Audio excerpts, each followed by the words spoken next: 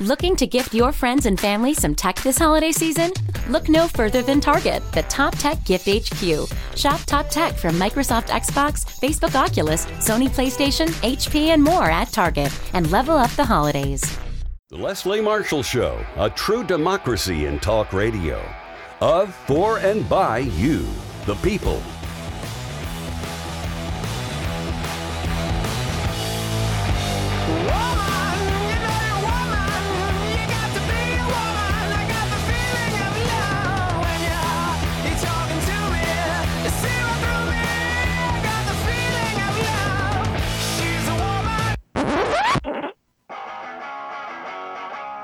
Live from our nation's capital, it's Deadline DC with Brad Bannon. Welcome to Deadline DC with Brad Bannon. I'm Brad Bannon. I'm a Democratic strategist, a columnist for The Hill in Washington, D.C., and a political commentator for news radio stations KNX in Los Angeles and WGN in Chicago. My company, Bannon Communications Research, polls for progressive issue groups, labor unions, and Democrats. BannonCR.com is the sponsor of today's show. If you want to learn more about me and my political polling company, or if you have any suggestions or ideas for Deadline DC, the best way to reach me on Twitter is on Twitter. My Twitter handle is @BradBannon. Welcome to all of you watching me on Twitter or Periscope TV. Now everyone can watch the show by going to periscope.tv/Brad Bannon. You can also watch Deadline DC on Facebook by visiting tinyurl.com/BB Facebook Live. Today we'll review the election results from last week and preview the prospects for Joe Biden presidency with John Nichols from The Nation and Janae Austin Held from the Boston Globe. Our guest in this half hour is John Nichols, the national political correspondent for The Nation, home to tenacious muckraking, provocative commentary, and spirited debate about politics and culture. The Nation empowers readers to fight for justice and equality for all. John is also the author of a new book, The Fight for the Soul of the Democratic Party. His Twitter handle is Nichols Uprising. John, welcome to Deadline DC again. Thanks for joining us. I know you must be very busy in these crazy times. It is, even now, it is very hard after the election to keep up with everything that's going on. But it's a pleasure to be with you, Brad. Yeah, by the time you get off at the bottom of the hour, you'll be hours behind, probably. You're right. You're right. Anyway, let's start with this. A general question to start you off. What do the election results from last week show about the mood of America in 2020? I think America is very agitated and very, very concerned. It is both a clearly focused agitation as regards the COVID-19 crisis and the unemployment that extends from it. But at the same time, there's sort of a free-floating discomfort. If you look at the exit polls, and if frankly you just look at the results in general, you find that the country is clearly unsatisfied. The overall mass of people are clearly unsatisfied with the circumstance that they're in and the direction the country's headed. That points to a logical result, and that is the removal of the sitting president, and that's what we've had. We have seen the defeat of Donald Trump. By the same token, it didn't produce a clear national result. There's a lot of pushes and pulls on those numbers around the country, and I think the best way to understand it is that we live in a very complicated time where I think a tremendous number of people know that we need a change, but aren't necessarily confident that the change will occur. Well, before we get to change, let's talk about the past. Yeah. Joe Biden looks pretty solidly to be the next 46th president of the United States. But Donald Trump seems to be resisting. The Biden campaign is having a hard time reaching anybody in the Trump administration to talk about a transition procedure. The president is talking about continuing to hold election rallies, even though the election is over. How is this going to play out over the next 71 days? I assume Donald Trump is eventually going to leave the White House, but how is Joe Biden going to make a transition when the president and his administration are dragging their feet? It's a nightmare scenario, right? It's a reminder that the American experiment has always been based on sort of an agreement between people who don't usually agree, right? At the end of the day, there was a core concept that if you didn't get the most votes, you bowed to that reality and handed off the office. Even Richard Nixon made the process easy for John Kennedy, as bad as Nixon was. And so what we see is that we're in another place here, and we are in uncharted waters. But I think you say the next 71 days, it's absolutely appropriate to look at that longer timeline. But I think the next 72 hours, maybe 96, are what really matter. Trump did an attempt overnight and today to signal that he's going to fight this thing. He's going to fight it with everything he's got. He's made a couple of bold moves today. He fired the Secretary of Defense. They're putting a lot of pressure on their staff to not look for new jobs, not to, kind of begin that mass exit that occurs at the end of an administration. So they're trying desperately to hold it together. But my sense is that by the end of this week, if Trump hasn't come up with a lot more than what he's got, and I mean massively more than what he's got, and I don't just mean on evidence to suggest there was fraud, because there really isn't evidence there, but I mean just to mobilize a response to this thing, I think he's going to become increasingly isolated. That does, with this guy who's so erratic, that's very problematic. It's not necessarily a healthy situation for the country. But I think that we will get more and more clarity over the next few days on whether he's got anything to hang his efforts to keep the office on. I don't mean legitimate efforts. I mean anything at all. Then if he doesn't, and I don't think he does, then we're going to see that complex situation. And Brad, you're enough of a student of history to know about this, of what you had in 74 with Nixon, where Barry Goldwater and other people went to Nixon and told him, you got to go. Now, Trump's a much harder person to talk to. I'm not suggesting it's going to be easy, but part of what they did, what Goldwater and the others did with Nixon, was when they went to tell him he had to go, they didn't just talk to him. Everybody thinks it was some sort of deep conversation. No, they let it be known to the media that they were telling him he had to go, right? So everybody knew it was happening. And so this is really on McConnell, Kevin McCarthy, and people like that. If they get to the point where they take a stand, then I think it will be done and we'll be in process for transition. If they don't, then they're more shameful figures than Trump himself. Well, you make a good point about back in 1960. The Kennedy-Nixon election was very close. Nixon was very suspicious of the Democratic victories in Texas and Illinois because of Lyndon Johnson and Richard Daley. But he decided that he wasn't going to fight the results. He went on and produced an orderly transition of power to John Kennedy. Not that Donald Trump cares or is a student of history. Obviously, Nixon this is a bizarre thing to say, but Nixon is a far superior human to Donald Trump. And there's many people who look back at Nixon and see him as one of the darker figures in American politics. But there are a couple of things that Nixon had that were significant, one of which may be relevant to where we're at. Number one, he was a more dignified figure for all of his flaws than Trump is. But number two, he had ambition. And that's where this all becomes fascinating. Nixon's ambition was to turn it around and run for president again. And he felt that to do that, he had to give the process some respect. Now, Trump, I think, also has ambition. And I am in the camp that believes Trump is running for president in 2024. I don't have any doubt of that whatsoever.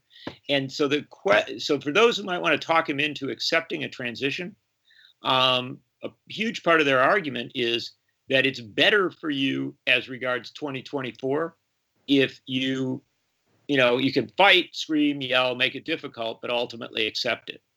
Because you understand that the second he walks out of the White House, I think I would imagine that Trump would have a rally that night. he'd fly to Texas or wherever and have a rally, and I don't see him stopping at all. And there's a subtle reason for it, Brad. I think the Trumps have figured out that it's easier to make money doing politics than it is to do real estate. Yeah, well, to underscore your comment, John, there are reports today that while the president is making all sorts of noises about not leaving, he is telling some people privately that he does plan to run for another term in 2024. And whether he can put together the pieces is a whole nother discussion. We're going to be back with more of Deadline DC. With John Nichols after we go to break for our radio listeners. But we will continue the conversation with John Nichols of The Nation. For our Periscope TV listeners, we're going to discuss what a Joe Biden administration might look like and might do when we get back to these messages. So we'll be back for our radio listeners after these messages. And for our Periscope TV listeners, please stick with us because we're not going anywhere. If you miss Leslie on TV this week, catch up at lesliemarshallshow.com.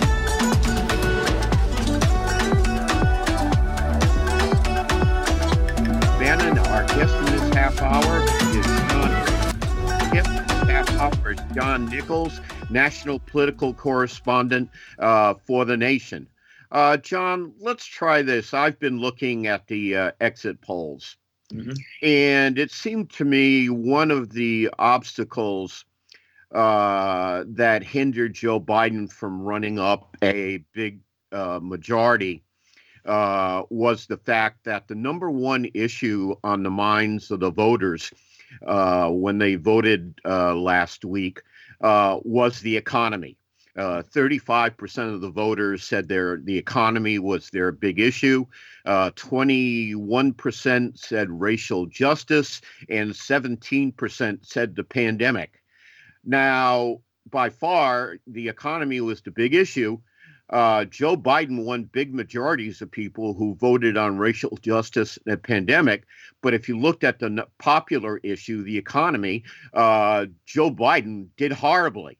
Among the 35% of the voters who picked the economy as their big issue, Donald Trump won 82 to 17. So the economy was the only thing, and it almost kept Donald Trump afloat. Not quite, but almost. So with that in mind, what do the Democrats have to do to get in the ball game on the economy? Because our performance on that issue was actually, I hate to say it, but abysmal. Mm-hmm. Yeah, look, here's the reality.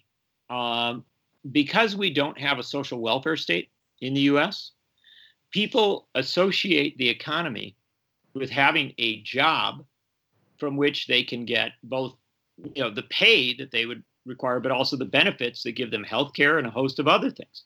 And so even in the midst of a pandemic, and even with incredibly pressing issues like the demand for racial justice, like the climate crisis, like so many other issues that you brought up and referenced, a tremendous number of people still go back to that concept. If, quote, if I've got a job, I can make it through, right? I can, deal with the rest of this if I've got a job.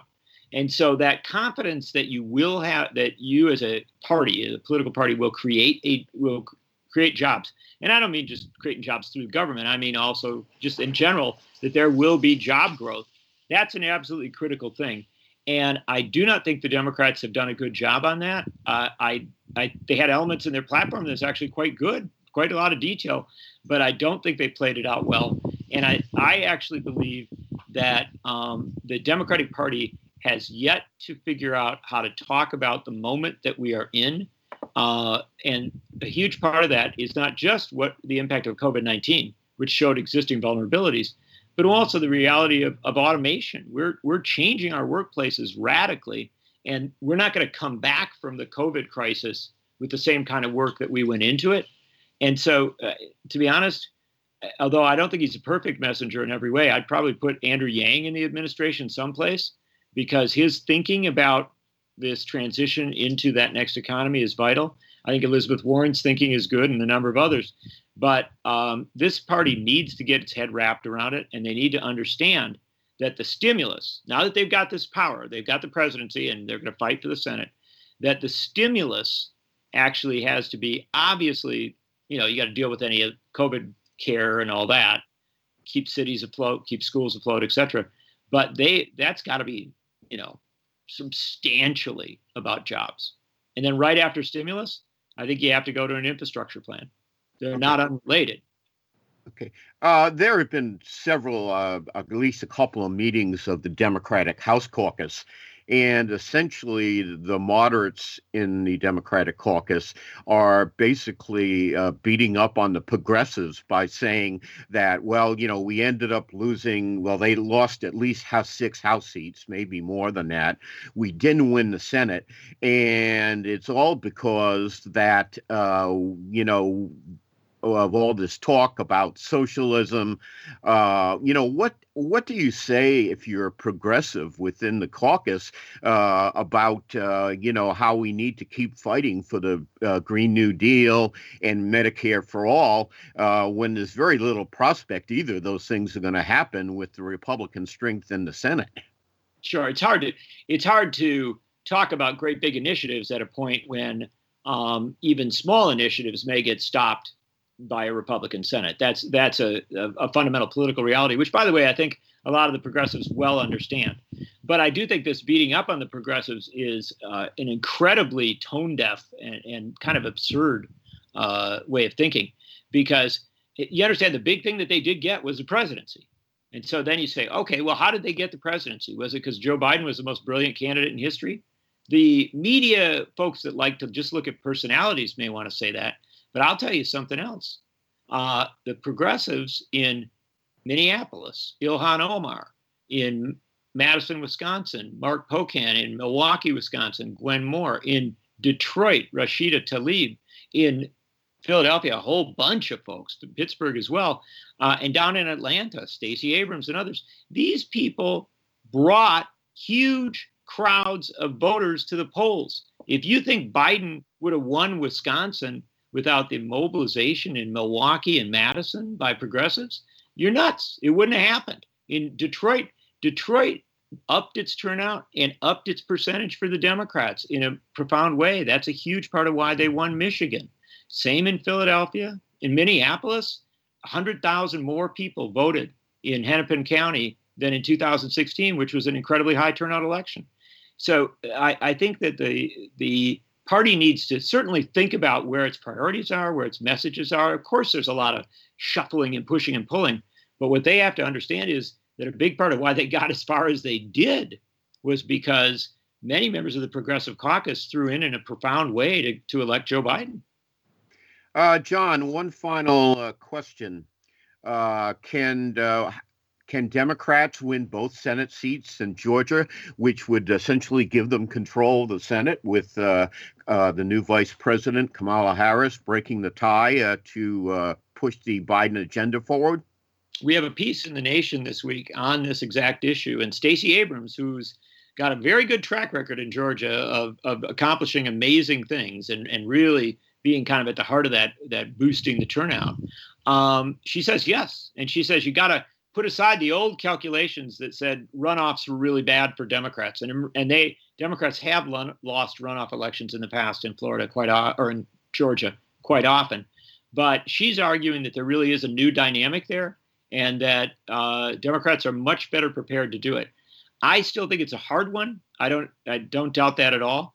I do think that the Democratic Party, all the things we've talked about with challenges with messaging and strategy, they've got to get their act together as well as they possibly can, and they have to deliver a clear, coherent message.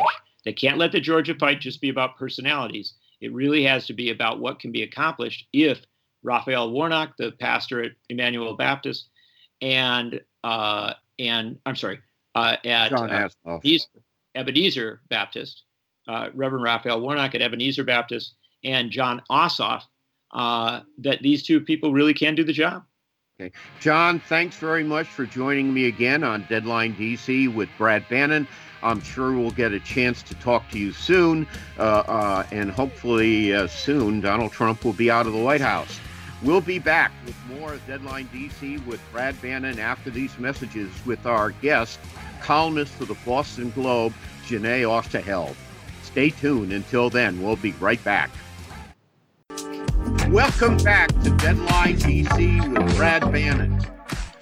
We are going to continue our discussion about the election results and what they mean for the prospects of Joe Biden's presidential administration. Here are my comments.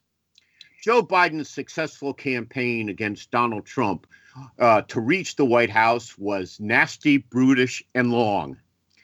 His fight to save the nation after his inauguration will be even harder than that. The 46th president will confront a divided country beset by an unprecedented and complex set of difficulties. Election returns and exit polls revealed sharp differences between men and women and minority Americans and white voters.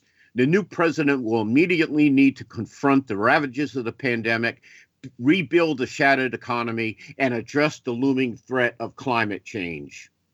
His response to these challenges will be limited by a Republican Senate, a solidly conservative Supreme Court, unrelenting hostility from Trump supporters, and differences within his own party between establishment and progressive Dems. But a Biden presidency at least gives us a chance to move the nation forward after 4 years of regression under Donald Trump. You can read the rest of this column and my take on the presidential race in the Hill every week. Just Google muckrack.com/Brad-Bannon. Today, we're going to discuss how Joe Biden can move the nation forward. Our guest today is Janae Osterheld. He is a culture columnist who covers identity and social justice through the lens of culture and the arts. Sometimes this means writing about being Black. It means exploring both the pandemic and the coronavirus and America's original pandemic, racism. She joined the Globe as a culture writer in 2018. A graduate of Norfolk State University, Osterheld was a Nieman Fellow at Harvard, where her studies focused on the intersection of art and justice. She previously worked at the Kansas City Star as the Kansas City Star culture columnist. You can follow her on Twitter, where her handle is Sincerely Janae. That's Sincerely Jenee. Janae, welcome to Deadline DC with Brad Bannon. Thank you so much for having me here. I also should note for our readers that you're the editor of a new feature in the Boston Globe, which I believe is called Beautiful Resistance, and we'll ask you to talk about that during the half hour. Great, thank you. I'm not the editor, but I did create it. Okay. Let's start with this. As I said in my comments, Joe Biden's really going to have his hands full. He won, but he has all sorts of obstacles. Republican looks like, barring what happened, unless the Democrats sweep the doubleheader in Georgia on January 5th, he's going to have a Republican Senate to deal with, which means Mitch McConnell. We have a conservative Supreme Court. It's going to be his job. He's got his work cut out for us. So the first question I have, before we get to that, I want to ask you, what does the election of Kamala Harris mean as vice president? She represents a number of historic firsts. She's the first woman to serve as vice president. She is the first African American to serve as vice president. She's the first Asian American to serve as vice president. What does that mean for the nation? I think Kamala Harris, as a Black woman of South Asian descent, as a woman of Jamaican descent, as a daughter of immigrants, as a woman from Oakland, a HBCU graduate. I went to a HBCU, so coming from a historically Black college, I think, and coming from the oldest, most celebrated Black sorority in our country, she does represent so many different people. I didn't expect to be as overjoyed as I was when they finally called it.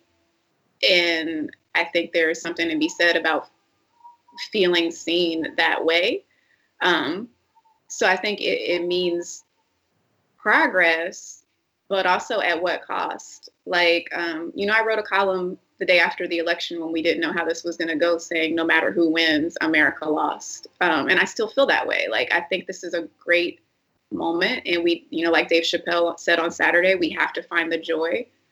So I celebrated on Saturday too. I wore a T-shirt with her face on it. Like, I celebrate this, and I think we need to have hope and joy. But I also think there's a very stark reality here, which, it's amazing. We have this woman who represents all these historic firsts, but how are we going to support her? How are we going, I know that she worked to get here, so it's not the same as Meghan Markle marrying into the monarchy. But I want to point out that everyone thought Meghan Markle marrying into the monarchy was going to be this great change. She didn't upend the monarchy. The monarchy upended her. Like, yeah. It's not enough to see someone in a place of power. It's like, how are they going to support, how are they going to be supported? How are we going? The system is broken. When Obama became president, it didn't magically fix our issues. In fact, it brought racists from underground out, to speak. It led to the Trump presidency. So I just don't want her to be looked at, as Black women so often are, as like the spine of the country in which we walk all over and never feed. So I want to make sure that, we're supporting on the local level. How are we voting on the local level to support Kamala and Joe? How is Joe supporting Kamala? And also, Kamala is moderate. So is Joe. They're not like extremely liberal. Like, no, they're not. They're not extremely liberal. They ran against liberals in the Democratic presidential primary. They ran against the hardcore liberals. So it's an interesting dynamic. It's like, I'm very excited. I do feel seen, but also she's not as liberal as I am. She's not as liberal as I would like her to be. We're going to have to do a lot of work, and it's going to require all hands on deck and all support on deck. Obama, got into office and didn't have the support he needed on the local level to get support on the Hill. So I don't want that to happen again. This can't be a win for optics. Like, as you pointed out, half the country voted for Trump. Like, this isn't just a divided country. This country is torn in many, many, many pieces.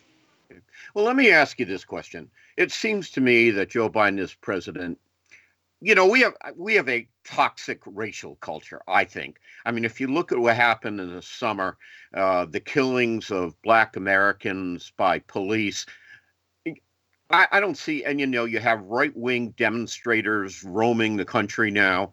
We have a toxic racial culture, and Joe Biden has to find a way to deal with that. Now, it seems to me there are two ways Joe Biden can do it. What he does, which, requires cooperation with, Mitch McConnell probably, which is going to be hard. But it seems to me a president can also make a difference in the way he talks to the nation. Now, Donald Trump has basically insulted every minority group we have in the United States, and we have a lot of them. I think it's also worth noting that by the Census Bureau has estimated by 2044, which is only 24 years from now, we're going to have racial minorities will make up a majority in this nation. And it seems to me a president has to get the country moving forward to that reality. My question to you is, can Joe Biden make a difference just in terms of the way he approaches racial minorities, talking about the contributions that they've made to American society instead of just a president who insults them all the time? Does that make a big difference or not? I think language does make a difference. Like, I think, Trump wasn't the cause, he was the effect. He was a side effect of a country that's literally rooted in supremacy. This country was built on a framework of racism and supremacy. And that's always been the case. Like, when Obama became the president, he became the president of a supremacist system. So despite the fact that he wanted to cultivate change, it didn't change the fact that this country is what it is and the system operates how it operates. Trump came along and kind of gave a megaphone to the everyday voices of racism that amplify the fact that the system, structurally, the system is messed up.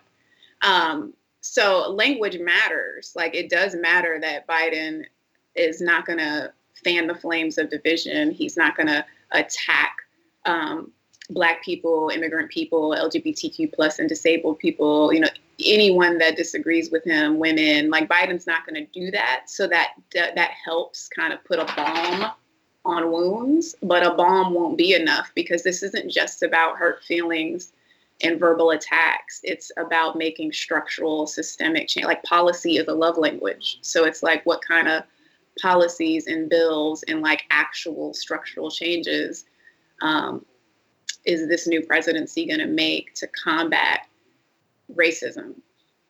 Okay. Our guest in this half hour of Deadline DC with Brad Bannon is Janae Osterheld, who is writes on culture and politics for the Boston Globe. We have been discussing the election results and changes and the prospects for a Biden presidency. We're going to be back after these messages for our radio listeners. We're going to continue this discussion with Janae with our Periscope TV listeners.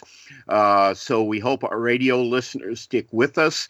We'll be back in a couple of minutes. And if you're watching on Periscope TV, don't go anywhere, because we're going to continue this discussion right away. And again, our guest is Janae Osterheld, who is a columnist for the Boston Globe.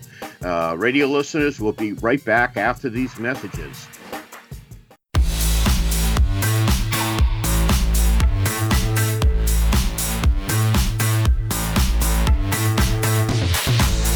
Welcome back to Deadline DC with Brad Bannon. I'm Brad Bannon, and my guest in this half hour is Janae Osterheld, who is a columnist for the Boston Globe. Janae, let's talk about the internal battle that's going to occur within the Democratic Party. We talked about in the previous segment Joe Biden and his vice president, Kamala Harris, were both vocal moderates when they were both in the presidential race earlier in the year. In fact, they went out of their way to criticize and be opposed to progressive initiatives. Medicare for All is a good example. It's going to be a tough time for progressives, because, as we said, Joe Biden and Harris they're more moderate Democrats than progressive Democrats. Whatever they do is going to have to be run through the filter of a Senate that, probably is going to be Republican, unless Democrats win both Senate runoffs in Georgia. And I've talked to many progressives in the last couple of days who were downhearted and dispirited because they see the prospects for a Green New Deal and Medicare for All slipping away. What words of encouragement can you offer progressives to keep fighting the good fight? I would say to progressives, and I don't even think I have to say this to them, because I think that they understand. I think I'm part of the beautiful struggle in being a progressive is that that this is an uphill battle, and you've lived so long already in the struggle that it's not ever going to be an easy fix or a quick win. I look at someone like Angela Davis, who's literally been fighting this fight her whole life, and she's still out here like marching in the streets and giving panel discussions and fighting for liberation. So I don't think, AOC or Ayanna Pressley or any of the people pushing for, the Green New Deal or any of these, police, defunding the police or in sweeping reforms are discouraged. I think that they understand that this type of fight takes resiliency and determination. I more want to encourage the moderates and the rest of the Democratic Party to kind of bridge the divides they have within the party, and even with people who don't label themselves as Democrats, but are about change, people who don't believe in the two-party system, because there's a lot of people who voted who don't believe in a two-party system. And it's like, I think what's important is that the dominant part of the Democratic Party has to start thinking more inclusively and be more expansive. And I have hope that Kamala and Biden are open to that. Like, I don't feel like they are completely closed to that. I think already we've seen them moving, just tinkering the needle a little bit forward. And I think that is why we have to be very aggressive on the local level and how we vote and who we vote to represent us, because that's how we make change happen. Okay. Let me ask you this. I've looked at the exit polls that were conducted last week. And I see a couple of troubling things in there. One of the things that they asked voters, where they asked them essentially which issue was most important to them when they voted. Number one at 35% was the economy. Number two at 21% was racial justice. Number three was fighting the pandemic. Now, Joe Biden did extremely well among voters who were most concerned about racial justice and the pandemic. Unfortunately, that wasn't the most popular issue. It was the economy. And among the 35% of the voters who said that the economy was their big issue, Donald Trump won those voters 82-18, which I saw and I was astounded by. So, one of the questions I think progressives have is, how do Democrats talk about a lot of people are suffering out there. They lost their jobs during the pandemic. We have record unemployment. A lot of the people who have jobs are just hanging on by their fingernails or in danger of slipping down the slippery slope of poverty. But despite that, Donald Trump managed to win convincingly among voters who said that the economy was their biggest concern. What should Democrats take away from that, and what should they do? See, here's the thing about the economy and Trump. I honestly feel as though Biden could say free healthcare for all, which we should have. We absolutely should have free healthcare for all. I feel like he could say that. He could make massive transportation changes so that people have equitable access to transportation to get to work. There's all these things he could do financially. And I still feel like those people that place the economy as number one would have voted for Trump, because the thinker that equates Trump with a booming economy equates money and power. Capitalism and supremacy are married.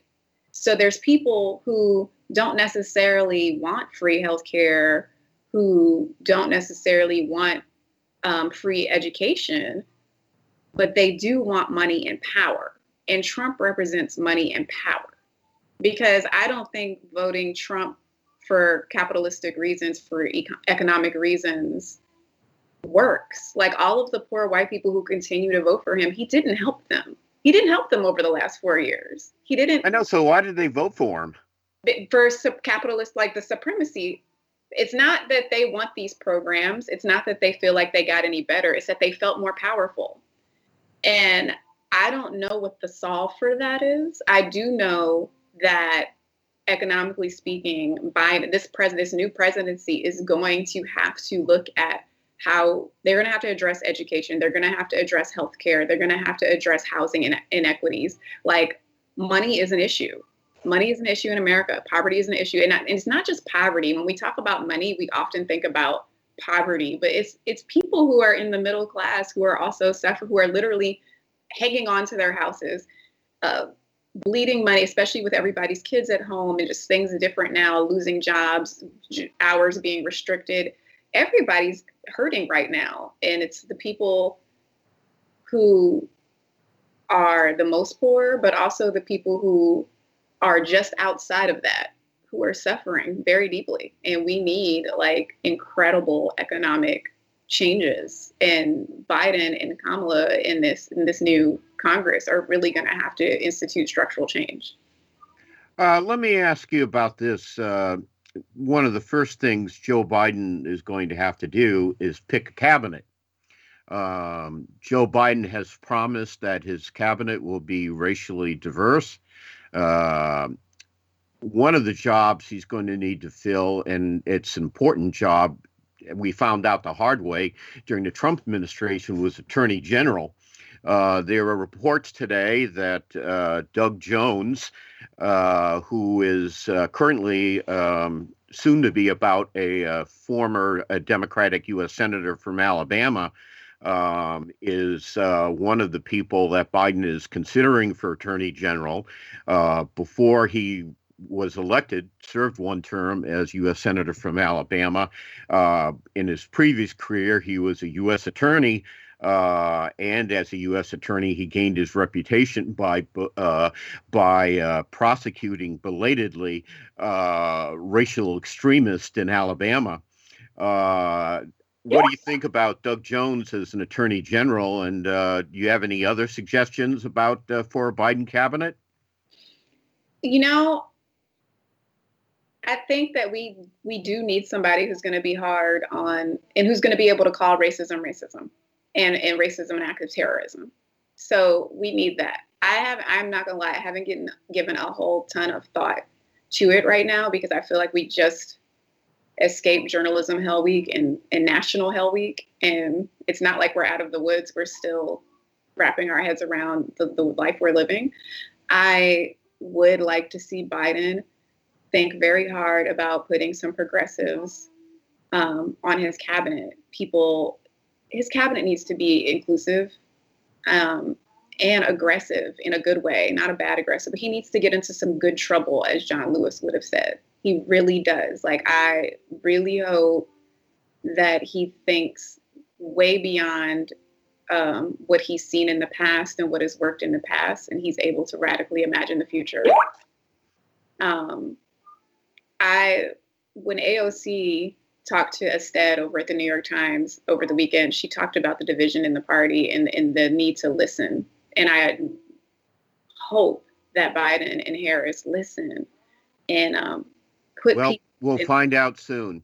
Janae, thanks very much for joining us today on Deadline DC with Brad Bannon. We hope you can come back and we can talk about the hopeful progress of the Biden administration.